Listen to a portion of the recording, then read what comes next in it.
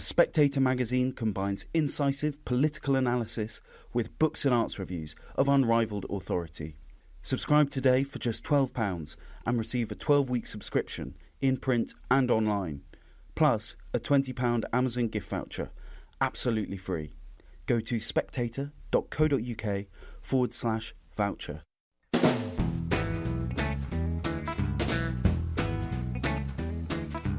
Hello and welcome to the Americano podcast, a series of discussions about American politics and life. My name is Freddie Gray. I'm the deputy editor of The Spectator. I'm very pleased to be joined by Jeff Schellenberger, who teaches at New York University and is also a columnist for Compact magazine, which is a new, interesting, radical journal in America. Jeff, I thought I'd start by asking you, because I think we're going to talk about sort of hive minds, the hive minds that exist in America today. And I thought I'd start by asking you a bit about somebody you seem to be influenced by and you've talked about, and that's the French thinker René Girard. He seems to be increasingly important in American thought, particularly on the sort of radical right-left fringes, if you like, of public debate. And we know that he influences people like Peter Thiel, the Silicon Valley billionaire, who's very influential on the right, as well as many other leading intellectuals in America. What is it about this French thinker? I know that he was married to an American and lived in America, but what is it about this French thinker that speaks to American intellectuals today, do you think? I would say, speaking for myself and other people I know who are engaged with Girard, it really did have to do with trying to make sense of what was happening with the internet in the past sort of 10 to 15 years. People may have read this kind of widely shared essay by the psychologist Jonathan Haidt about something like, why the past 10 years have been uniquely stupid or something like that. Yeah. So, I think there was sort of a new surge of interest in Girard's work, not because he himself wrote about the internet at all, but because he was able to pinpoint certain dynamics that turned out to be quite relevant for understanding what was going on in these online spaces, and particularly I'd highlight, mimesis, in other words, people's imitative tendencies, right? That once people are equipped with these technologies, and, Haidt's analysis is sort of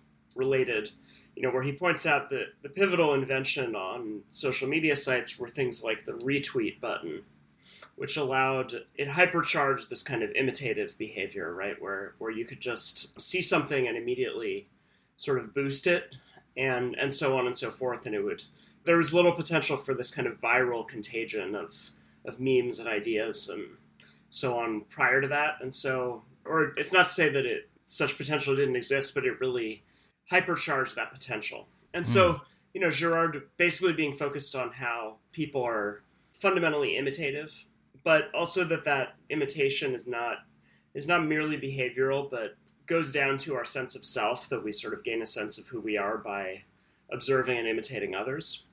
But then that this also creates a potential for conflict, and in fact heightens conflicts, rather than simply allowing this kind of, magical coalescence of everybody into a sort of beautiful, moment of togetherness. What it actually does is creates these kind of implacable groups that, find themselves pitted against each other and find their collective identities in that kind of conflict. I suppose he, as a Christian, as a Catholic, René Girard, his perception, obviously, as you said, he wrote before the internet, but his perception was that mankind is flawed and has a tendency towards mimetic behaviour and also violence. And whereas, quite a lot of philosophy, 19th century philosophy, Rousseau and so on, suggests the opposite, that man is some sort of noble beast that has been corrupted by what might be called Western civilization. Yeah, I think, one important thing about Girard is, he, on one hand, was very influenced by Freud, who we could say is the sort of thinker in the early 20th century who reinvents some kind of notion of original sin, right? Because he sees these kind of, dark, unconscious forces within human beings as fundamental and primal, right? And all of the more kind of, enlightened qualities that we've been able to gain through civilization as kind of this, this secondary apparatus, which is very fragile, And so Girard was, I mean, on one hand influenced by Freud, but he also, significantly criticized Freud, in part because Freud wanted to essentially divide the tendencies of the human psyche in two, right? To say that on one hand we have eros, we have this drive towards love and, union with others and so on. And then on the other hand, we have thanatos, the death drive, right? So what Girard does is basically say there's actually a single principle that we can identify here. And it is the source of all the things that, make humans unique in positive ways, right? Our capacities for mimesis are what allow us to have culture, right? Or what allow us to have civilization. Because we can pick up and learn and imitate things that, add up to all of the things that, make us significantly human on the sort of cultural level that, go beyond our sort of mere biology. So we need our sort of mimetic capacities to have any of that. But at the same time, these capacities, as you just pointed to, are what, here we might think of the Bible, think of the story of Cain and Abel. Well, what happens after the fall of man from the Garden of Eden? Well, basically you have this conflict between brothers, right? And this is sort of the archetypal, sort of mythical sort of conflict that Girard is interested in, where, both of them are seeking the same thing, right? Both of them are seeking not merely a material object, but a kind of recognition, right, of their sort of status. And this is what leads one to murder the other, right? And so this is the basic, that they are caught in this cycle of envy, where one of them seems to have the thing that the other one wants, but the other one wants it in part because he sees his brother having it. And so this conflict between brothers, I mean, interestingly, is ubiquitous. And, we think of Romulus and Remus, we can think of various other mythical traditions, but this potential for violent conflict in Girard's account, but also in the way it's represented in these myths, comes out of this tendency to imitate each other and therefore to envy each other and come into conflict. So the point here is simply that, yes, this is a kind of version of original sin, as I think you suggested, but what's interesting about it is it's not that, we have these good qualities over here and these negative ones over here. It's that this mimetic capacity that makes us human is also the source of the uniquely human forms of conflict, which, lead us to situations in which we destroy each other in ways that clearly go against any kind of simplistic form of like self-interest, right? We would rather die than give in to or surrender to this other who is our rival. And so this is what, can bring human communities to the brink of self-destruction. And how does this relate to America today? I mean, why do you think Girard is becoming such an important thinker for quite a few Americans today? I mean, obviously it's because the internet is driving a lot of thinking in America. Is that what we're seeing? We're seeing kind of hyper-mimetic activity going on all the time that drives the, sort of the national conversation in America and therefore the world, or the English-speaking world? There are a few ways of answering this. I think one, obviously Girard, as you noted, was French, but spent much of his adult life in the U.S. and, various academic positions. And so, part of the Girardian insight is interestingly that there's a danger in the sort of modern value of equality, because once we see everyone else around us as our equal, they become, potentially, or that, what they have or seem to have becomes an object of our envy, right? Whereas, if we're sort of more socially stratified, there's, a sense in which the people who I'm likely to envy are more limited, right? Whereas there's this kind of potential for explosion of envy when the field of people whom I can potentially envy is greater and greater. So I'm just kind of getting to a point here, which is that, in a sense, what this suggests is that the kind of founding American ideal of equality, carries within it this kind of conflictual potential, right? And so there are various ways you can take this, right? And I think, in a sense, there's a kind of left Girardian and a kind of right Girardian analysis. I'd say the right Girardian analysis, which does come out of some things that he wrote, particularly about, back in the 1990s, about the kind of initial rise of political correctness, is that, on one hand, and this comes out of another thinker and his engagement with his work, and that's Nietzsche, right? That basically a lot of these kind of modern progressive tendencies we can understand as driven by a spirit of resentment, right, that comes out of the kind of ideal of equality. That, in other words, where, once we see ourselves as fundamentally equal and therefore entitled to anything that anyone else might have, then we're going to look around and see other people who seem to have and enjoy things that we don't have, and thereby, fall into this kind of envious relationship to them, which is obviously potentially destabilizing. So, and for Girard, as for Nietzsche, interestingly, this does come out of Christianity, because basically, and this is, rather a long and complicated point to explain, but essentially for Girard, Christianity is unique in the history of religion because it, in many ways, kind of dismantles much of the functioning of religion in its prior forms, right, which relied on things like hierarchy, sacrifice, kind of various types of ritual. And so, the original kind of thrust of Christianity was in a sense to, level and to actually assert a kind of equality, right? And so we could argue that this is a sort of source of the modern spirit of egalitarianism. But, the problem for Girard is that this can kind of devolve into a new source of into new sources of conflict, right?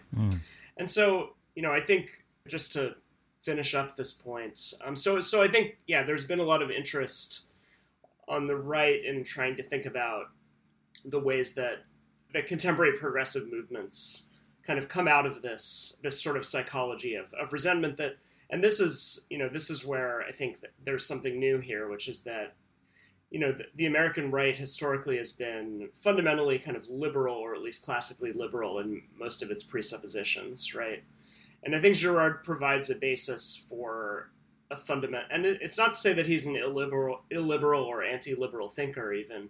I think his thoughts on this are pretty complex, but he does provide the basis for a very fundamental critique of certain ideals of liberalism like equality. Now, what's complicated, and here I'll just follow this up, is to say, Girard was also interested in the way that all institutions are derived out of and based on violence, right? And so he saw most institutions emerging out of the practice of sacrifice, which was, as he, in his analysis, the kind of terminal point of this process of kind of mimetic congealment, where a sort of group first descends into this kind of conflict of all against all, but then is able to achieve a kind of new equilibrium by channeling its sort of violence against a single victim, right? And so this is the scapegoat mechanism. And then Girard sees kind of ritualized sacrifice as deriving out of that, right?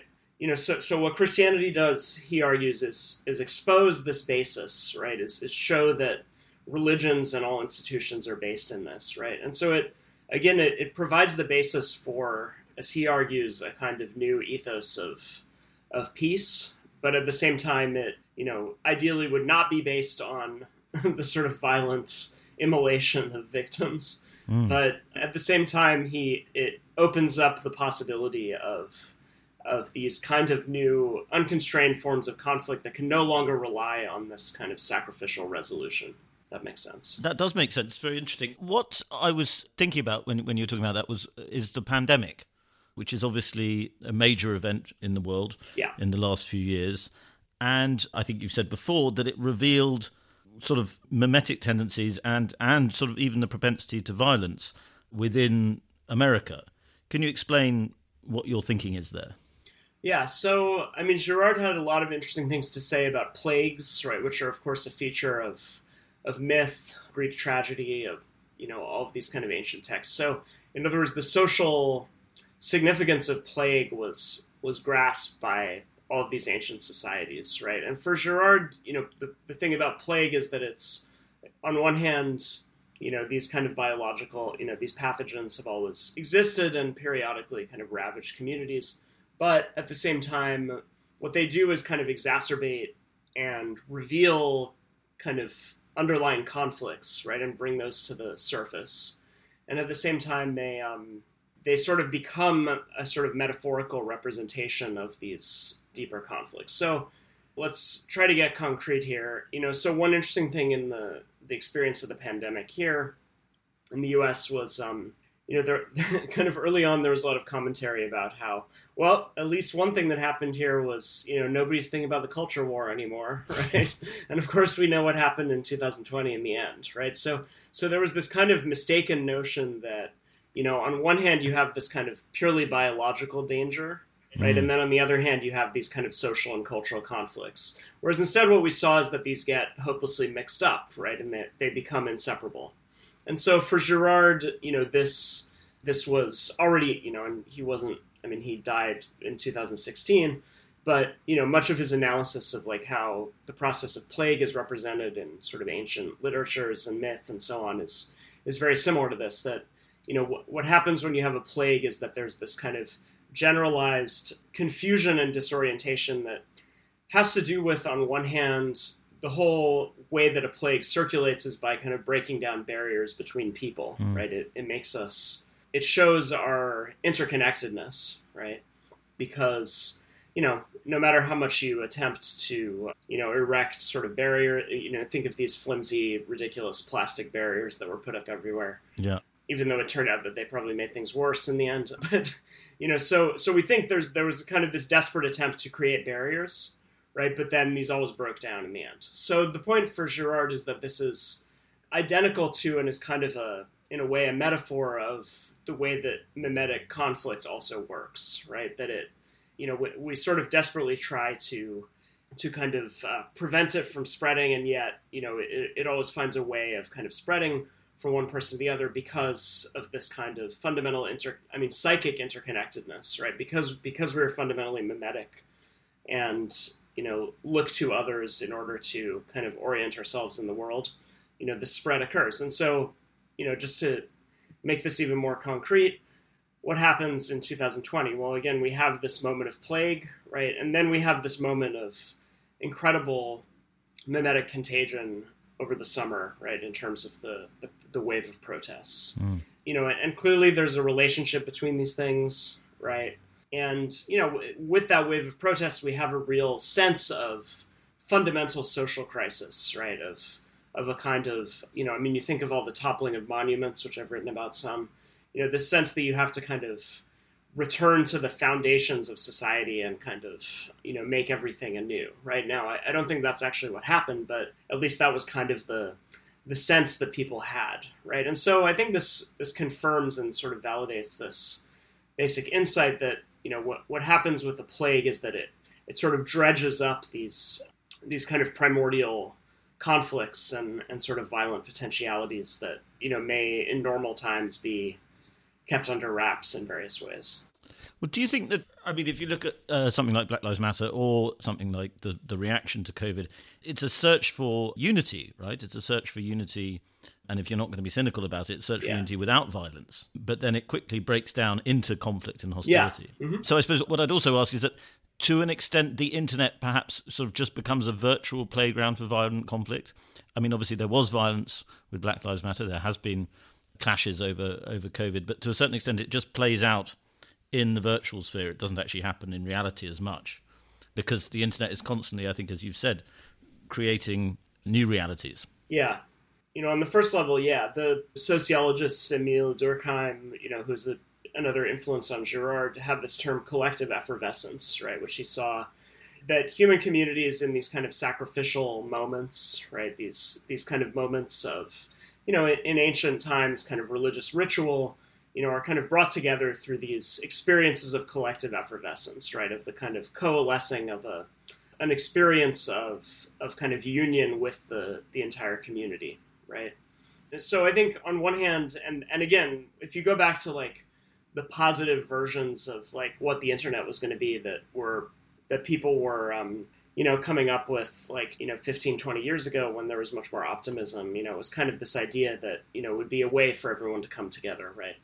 But the problem for Girard is that this always has a kind of violent remainder. Right. And that is the scapegoat. In other words, that these moments of collective effervescence always have to come at the expense of someone, right, or of some group, right? And so here we could think of the unvaccinated, right, where basically you have to constitute this outgroup, right, who then can be blamed for the plague, right, who can be taken as the sort of agents and vectors of the plague.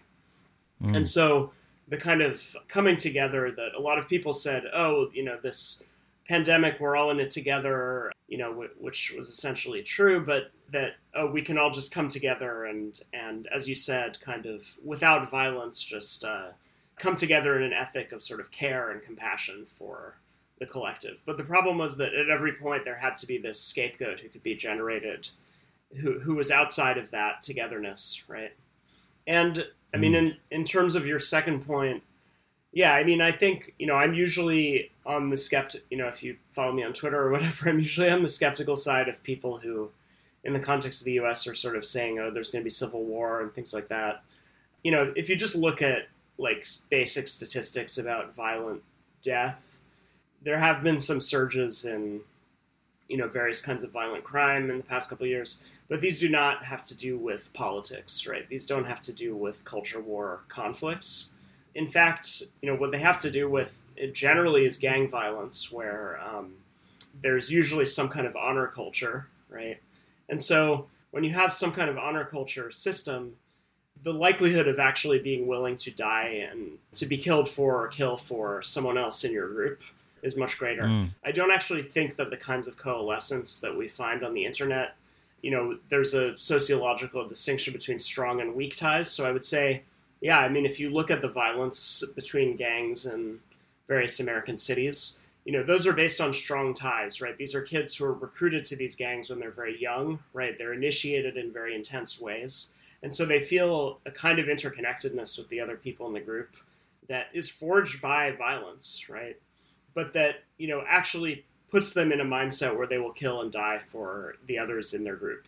I don't think that the culture war conflicts in American politics actually work this way, right? I think that ultimately, and what we see in terms of whether it's BLM protests or January 6th even, what we see is these kinds of these moments of coming together of groups that are forged online. They tend to be quite weak and fragile. People, I mean, there was kind of a bizarre article that was in the New York Times, I think, that claimed that, maybe we are already in civil war because there's some academic who claimed that, if you have 25, I mean, without even population adjustments, if you have 25 political casualties in a given year, then, that's already something like a civil war. And it's like, okay, well, I mean, sure, but and then they pointed out actually that in 2020 there were only 17 political casualties. So even in that year that was supposed to be most explosive, even by this extremely loose definition, it just doesn't seem to be there. So what I see is that there is a kind of coalescence that takes place on these platforms, but it seems to basically be, as you said, kind of virtualized, and it doesn't seem to forge the kind of ties that will. Actually engaging in physical, violent physical conflict with others, I think requires something quite different in terms of your sense of how you are bound to the group. So, there is something very interesting and disturbing about the ways that these kind of collectivities have been created on the internet.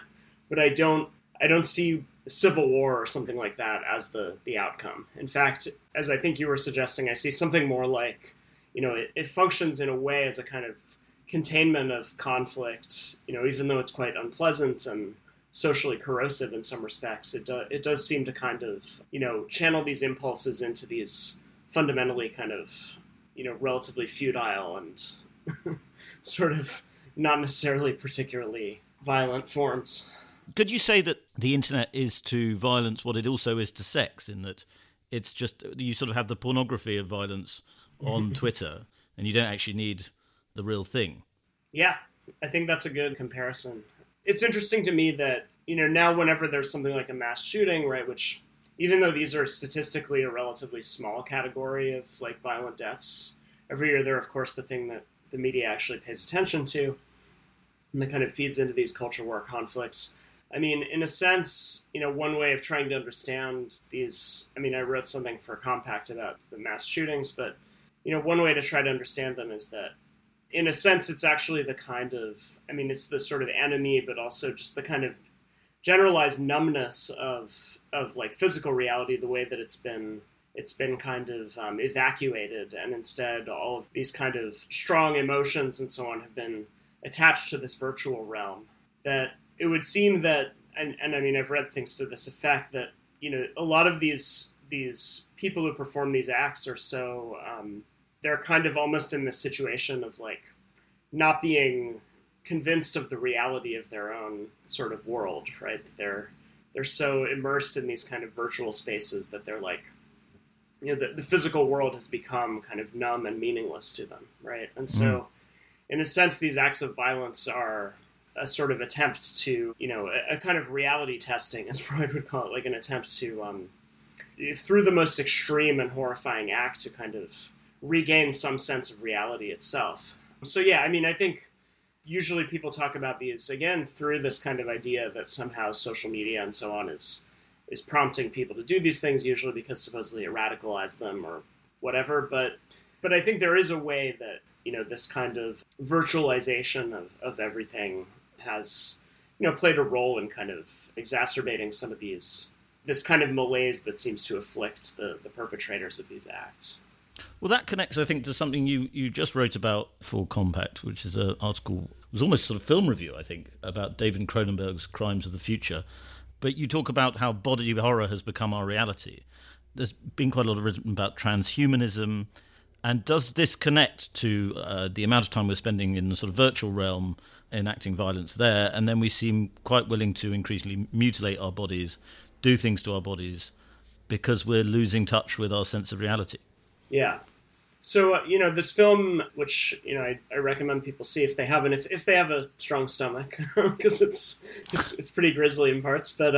The photograph on your article almost put me off. Yeah, I argue in the piece that, it's called Crimes of the Future, but it was actually written in the 1990s, the script, so, we can in a sense see it as crimes of the present, although, it's not exactly our reality, but it does have some interesting...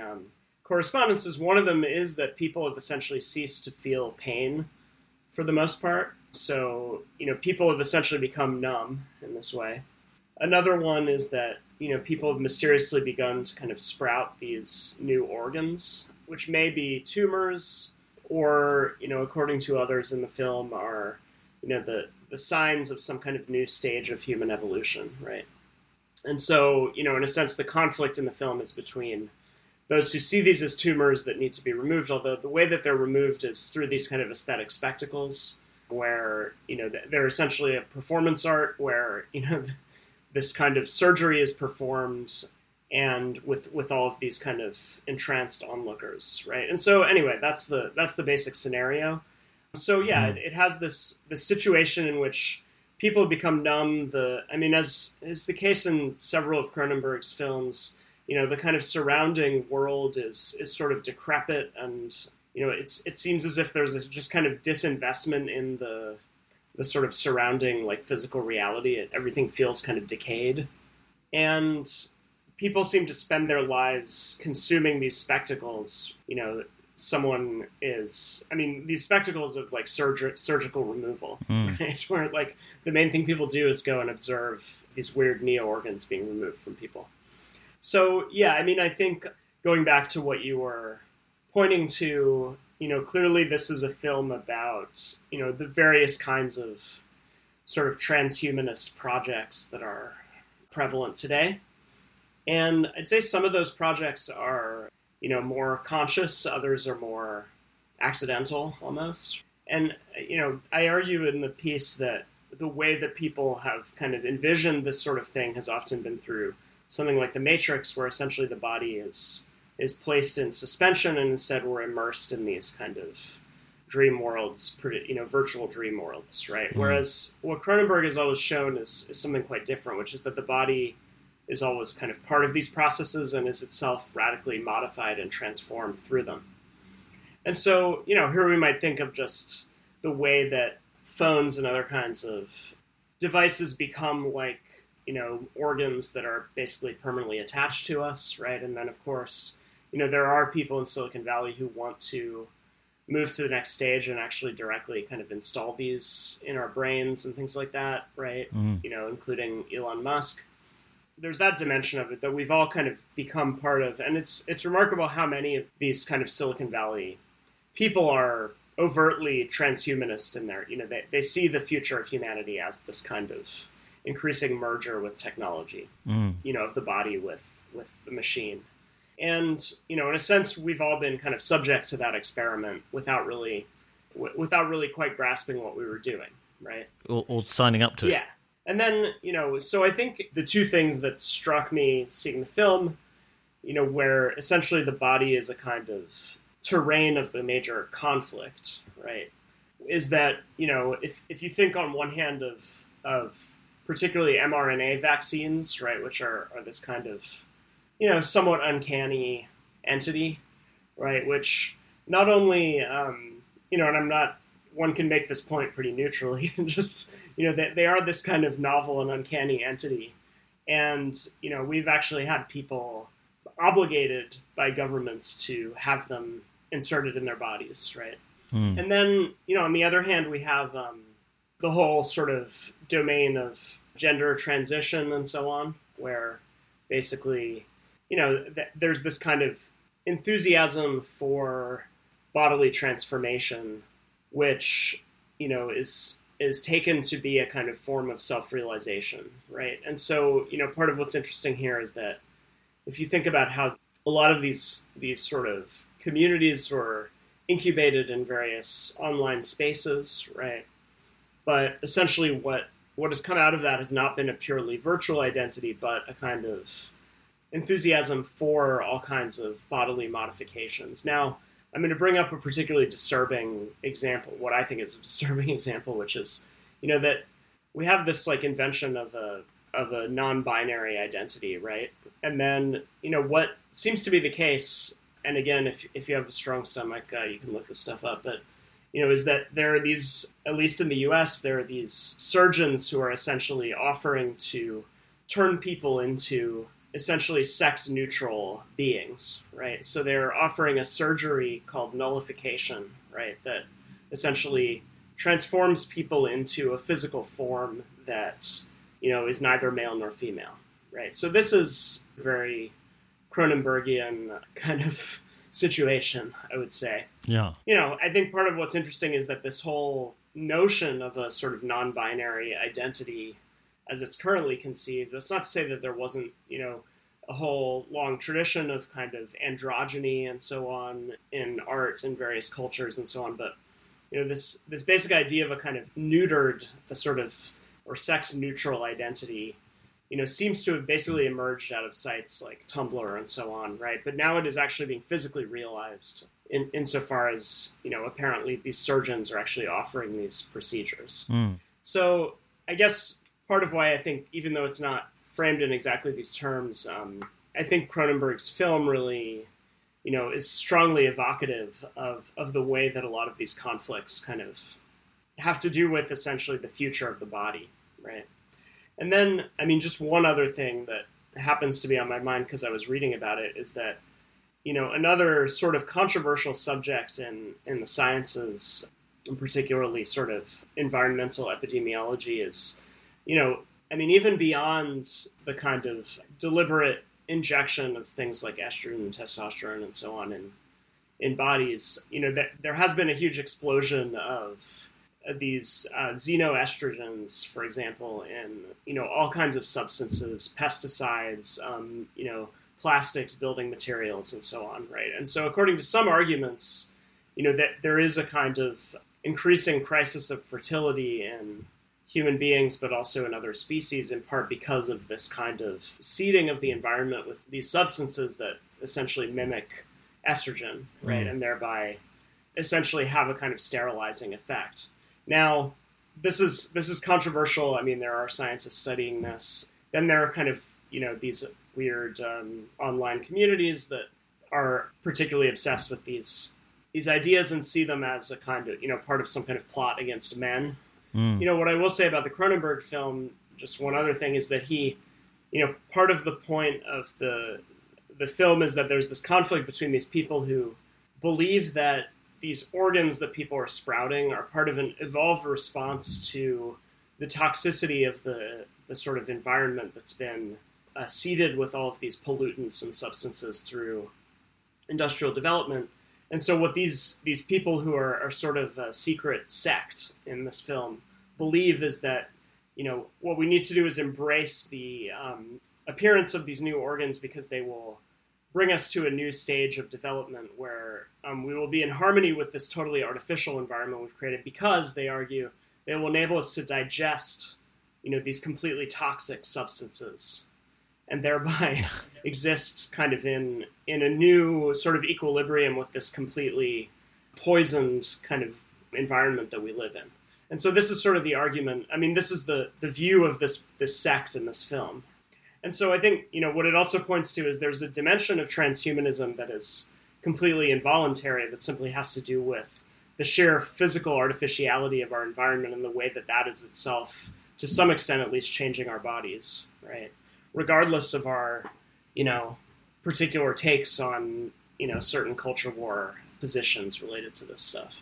Do you ever think what you're describing there is sort of self-mutilation, self-harm, violence against the self, dressed up as self-actualization or self-realization? But I mean, violence traditionally finds a way of being about the other, and usually that's through war, right? Not culture war, not necessarily civil war, but actual war. And of course there is a war happening, which could become potentially a far greater war in Eastern Europe. And I think Americans seem to have reacted slightly differently to Brits about this, but it has also been a viral phenomenon. Particularly you can see reactions to Ukraine, the flag of Ukraine and so on. That had a mimetic quality in the early stages. So I wonder what your thoughts were about the war in Ukraine, particularly coming as it does after a plague. War is the inevitable result often.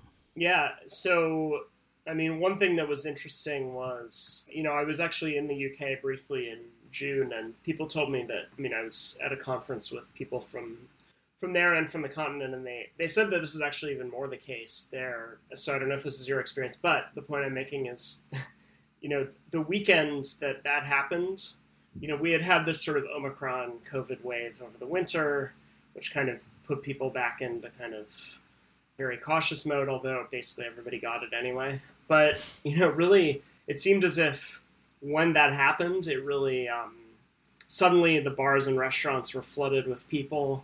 So it was kind of a strange effect where, it was as if, people talk about this in terms of this, like, the current thing terminology, but, like, there can only be one real sort of current thing. And so once war happened and became, everybody added the Ukraine flags to their bios and things, it kind of crowded out COVID, right?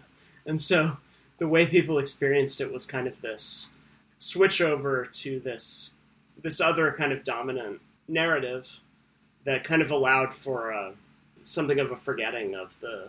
And I'd say from here, I think it was different in Europe, but, from here it's also, it feels far away, so it's sort of abstract, even though, people are sort of, particularly on the left, on the liberal side of things, are sort of intensely engaged emotionally with this, in part because I think Putin can function as a kind of, they don't have Trump to kind of orient their lives around excoriating anymore. So, Putin kind of brought that back in a helpful way, because they're seen as sort of interchangeable figures. And so, I think there was a weird, beyond the specifics of the war itself, just in terms of the psychological response to it, it was very odd to observe the way that it seemed to bring about this complete shift in orientation.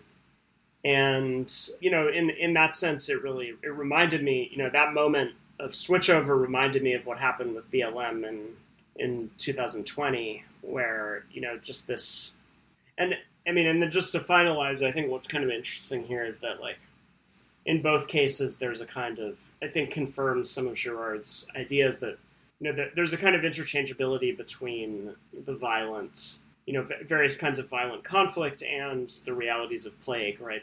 That one can, in a sense, substitute for the other and serve the same kind of psychic function. Well, you've brought it beautifully back to Girard, which is where we started. So I think we'll end it there, Jeff. That was very interesting talking to you. I do hope we'll get you on again. Thanks so much. Thank you very much for listening to that episode of Americano. If you enjoyed it, please subscribe. And if you really enjoyed it, please leave us a star rating, preferably 5 stars, and a review.